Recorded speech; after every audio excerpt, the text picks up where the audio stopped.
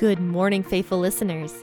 You have tuned in to the P40 Ministries podcast, the one place where you can get a daily explanatory Bible reading to start your day strong. This is your host, Jen, bringing you a brand new episode out of Genesis.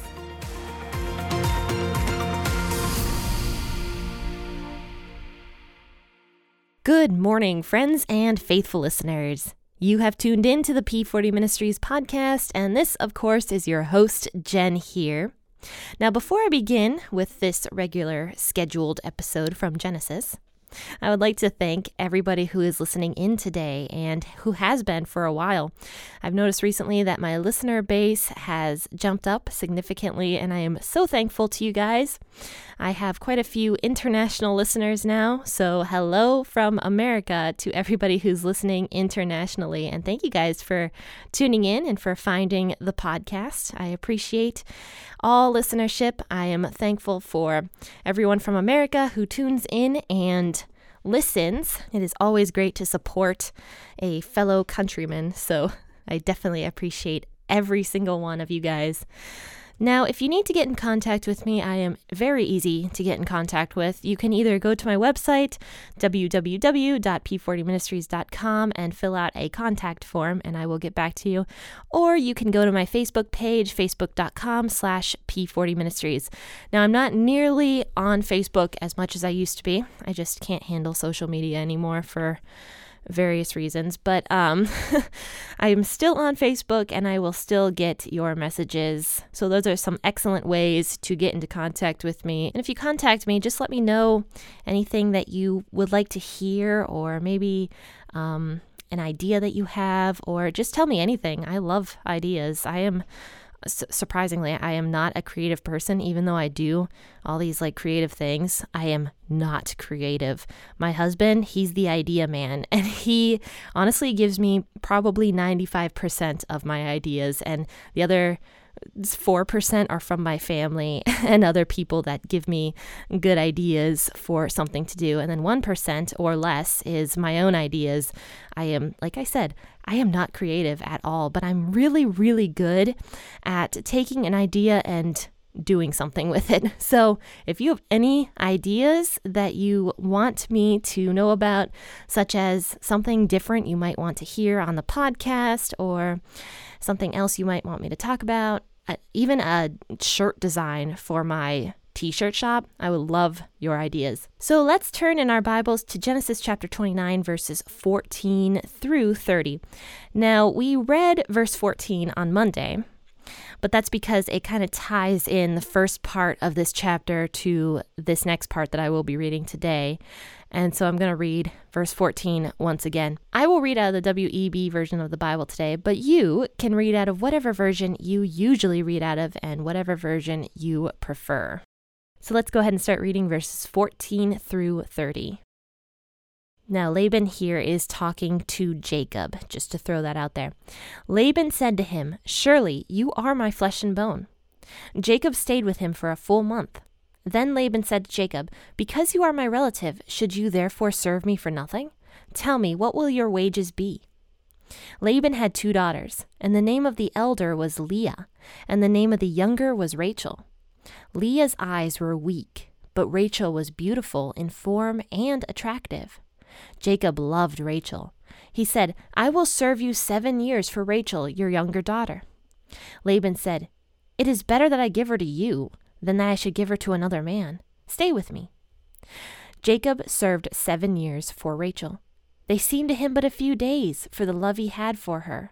Jacob said to Laban, "Give me my wife, for my days are fulfilled that I may go into her." So Laban gathered together all the men of the place, and he made a feast. In the evening he took Leah, his daughter, and he brought her to Jacob, and he went into her. Laban gave Zilpah, his servant, to his daughter Leah for a servant. In the morning, behold, it was Leah. He said to Laban, "What is this you have done to me? Didn't I serve with you for Rachel? Then why have you deceived me?" Laban said, "It is not done so in our place to give the younger before the firstborn. Fulfill the week of this one, and we will give you the other also for the service which you will serve for me another 7 years." Jacob did so, and he fulfilled her week. He gave him Rachel, his daughter, as wife. Laban gave Bilhah, his servant, to his daughter Rachel to be her servant. He went in also to Rachel, and he also loved Rachel more than Leah, and served with him 7 more years. I really like the WEB version because it's fully free and you don't have to use it with any kind of like copyright issues. And I think it's great what the translators have done with the WEB version. But also I struggle with it sometimes because it has a lot of Old English in it. And sometimes you're not quite sure what they're talking about. And that's kind of the case with this one today that I read. So there was a lot of he's and hers without referring to who these he's and hers were talking about. So in verse 14, Jacob arrives in Laban's household. Because he was a relative of Laban, he was actually Laban's nephew. So Jacob finally arrives there because we remember he's fleeing from his brother Esau, who wanted to kill him because Jacob had deceived Isaac, their father, and had stolen from something from Esau that was important to Esau, kind of. So Jacob is fleeing from Esau. So in verse 15, Jacob is already staying in Laban's household. Laban says to Jacob, "Because you are my relative, should you therefore serve me for nothing? Tell me, what will your wages be?" And this might sound like a friendly kind of dialogue. But at this time in Hebrew language and culture, there was a lot of showmanship. There was a lot of kind of pretending that you sort of like somebody, but you didn't. Your language was friendly, but it wasn't what you meant. So when Laban says this to Jacob, "Because you are my relative, should you serve me for nothing?" This doesn't mean that Jacob is working for Laban or serving him for nothing. This is Laban's way of telling Jacob, "Yeah, you're living in my house. It's been a month. And if you want to stay here, you need to work for me. You need to be a hired servant." So he says, "What will your wages be?" This is definitely Laban's way of getting Jacob to just work for him and not supporting Jacob anymore. And so Laban has these 2 daughters. And one is Rachel, which we had already met on Monday. And the other one is Leah. Now, Leah is older than Rachel. And it says here in this version of the Bible that Leah's eyes were weak. Now, depending on what version you read, it might be a different meaning towards this verse in verse 17 here, that Leah's eyes were weak. Some of them say dull, some say lifeless. They're not quite sure what the meaning of this verse means here in verse 17. But my version in the WEB here says that Leah's eyes were weak. So this could mean that her eyes were not good, she had bad eyesight, or it could just mean that her eyes were not beautiful and full of life like Rachel was, because it says right after this, Rachel was beautiful in form and she was very attractive. So she was a beautiful woman. Apparently beauty runs on this side of the family, because you remember that Sarah, Abraham's wife, was very beautiful. Isaac's wife, Rebecca, was very beautiful, and now Rachel is very beautiful. This side of the family has a lot of beautiful women in it, and it says that Rachel was very beautiful, and Jacob was very attracted to Rachel. He loved her. It was kind of love at first sight. He had seen her a month before this and had fallen in love with her and kind of showed off his strength to her a little bit. We talked about that on Monday. So he says to Laban, Jacob says, "I will serve you for 7 years in order for me to marry your younger daughter, Rachel." And he's like, "I am in love with Rachel. I will serve you for 7 years. So this is basically Jacob saying, "I want to marry your daughter. This is a dowry for her. I will serve you for 7 years. Now, this was a really insane dowry. And a dowry is something culturally that somebody pays in order to marry a daughter or a relative of that person. Jacob, in order to pay for Rachel's hand in marriage, says to Laban that he will work for him for 7 years. Now, this was insane because this was way bigger than any dowry. A lot of times people would just give money or cattle or sheep, or if they did do service, it would be much shorter time. But he says, "I will serve you for 7 years. So this shows Laban how interested Jacob is in Rachel. And Laban also knows, this kid kind of likes my daughter. I can probably take advantage of him a little bit. So Laban says, yeah, go ahead. Or that's great. I'd rather give her to you than some other man. So he says, yeah, you can serve for 7 years and I will give you Rachel. So it says in verse 20 that Jacob served 7 years for Rachel, and they seemed to him but a few days for the love he had for her. So finally, this 7 years is over with, and Jacob was so in love with Rachel, and he wanted her as his wife, and he says, Laban, I'm done. Give me my wife. I'm finished working for you. I want to go into her, meaning I want to do the dirty. So give me my wife. Now I am done serving you. So Laban gathers this together, all these men from the region, and he holds this big old party. And this was a big wedding celebration. It was a banquet. Finally, it says in the evening, and that wording is very important. In the evening, Laban takes his daughter, Leah, so his older daughter, not the one that Jacob loved, and he brings her into Jacob. And it says Jacob went into her, which means he married her. They consummated the marriage, and that was that. And then in verse 25, it says, in the morning, it was Leah. It wasn't Rachel. So he is infuriated. Jacob is infuriated because he realizes he's been tricked. So he goes to Laban and he says, what have you done? Why have you done this to me? I wanted Rachel, not Leah. And he says, why have you deceived me? And so Laban kind of makes this really stupid excuse. And he's like, it's not done so in our place. So he's saying, culturally here where you're living, it's not done to give the younger daughter before the older daughter in marriage. And this was just an excuse because clearly this wasn't important to Laban several years prior to this when Jacob first said he would work for 7 years. And so he says, if you want Rachel, you're going to have to just work for me another 7 years and then I can give you Rachel as well. Laban did this deceiving for probably a couple reasons. Firstly, he wanted Leah out of his house. He didn't want to keep supporting her. She was probably turning into an old maid and didn't see any suitors for her in the near future. So he didn't necessarily want to keep Leah in his household. This was a time period where the father, if he's not a kind and good father, might not want to support his daughter for her entire life if she has no suitors.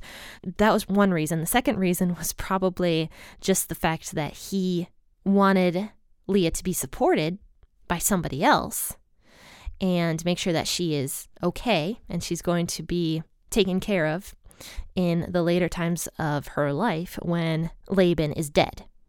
And then the third reason could just be that he wanted Jacob to serve him for 14 years for free rather than for 7 years for free. So he says to him, okay, you can have Rachel, but you're going to have to serve another 7 years. So Jacob agrees to it. Now, the interesting thing about this is you remember from just a chapter or two before that Jacob had done a very similar thing. He had gone into his father's tent and deceived his father by making it seem like he was Esau, his older brother, rather than himself. Isaac ended up blessing Jacob, the younger brother, even though he wanted to bless Esau. And Jacob ended up getting his father's last will and testament pretty much instead of Esau. And Esau was very angry, and that's why he was running from Esau in the first place. So Jacob, the deceiver, becomes the deceivee. He ends up being the one who is deceived by his uncle Laban. This is Jacob reaping what he has sown. He just years before, he had deceived his own father in a very, honestly, similar manner. And now he's the one being deceived. And this is just his problems coming back at him. And God using this as a punishment for Jacob to say, look, Jacob, you did this to your father, and now you're going to be the one who is deceived. And I think Jacob recognized this a little bit because he does keep Leah as his wife, but he also serves another 7 years for Rachel. Now, another reason Jacob may have kept Leah on as his wife rather than just demanding that Laban give him Rachel was because this would have been a cruelty to Leah, though Leah was probably in agreement with this entire thing. She would not have been able to get remarried anytime in the future due to cultural things at this point in time.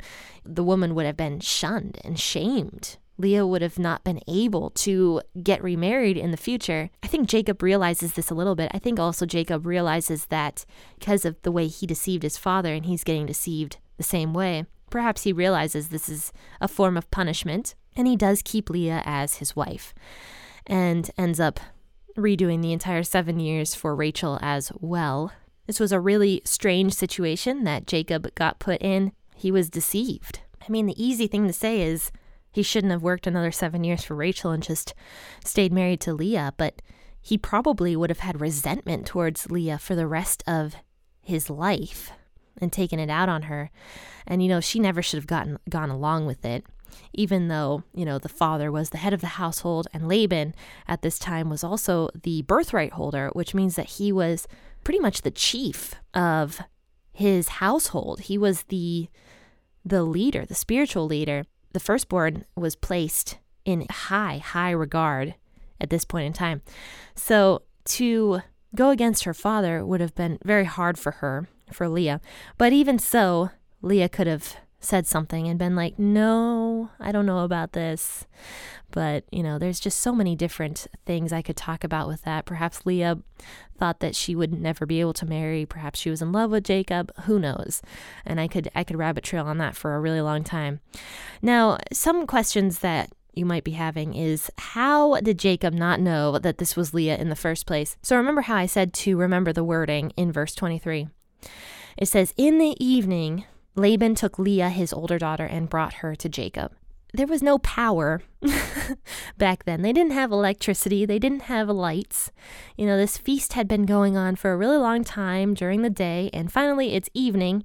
It's dark out, and Jacob doesn't know who he's sleeping with. So it could have been that. Secondly, Leah would have been veiled, or Rachel would have been veiled, because that was the custom at the time. You remember when Rebekah first met Isaac, she put her veil over herself to show purity. That was the custom at the time, that the bride was covered with a veil before marriage, and possibly even during the entire consummation event.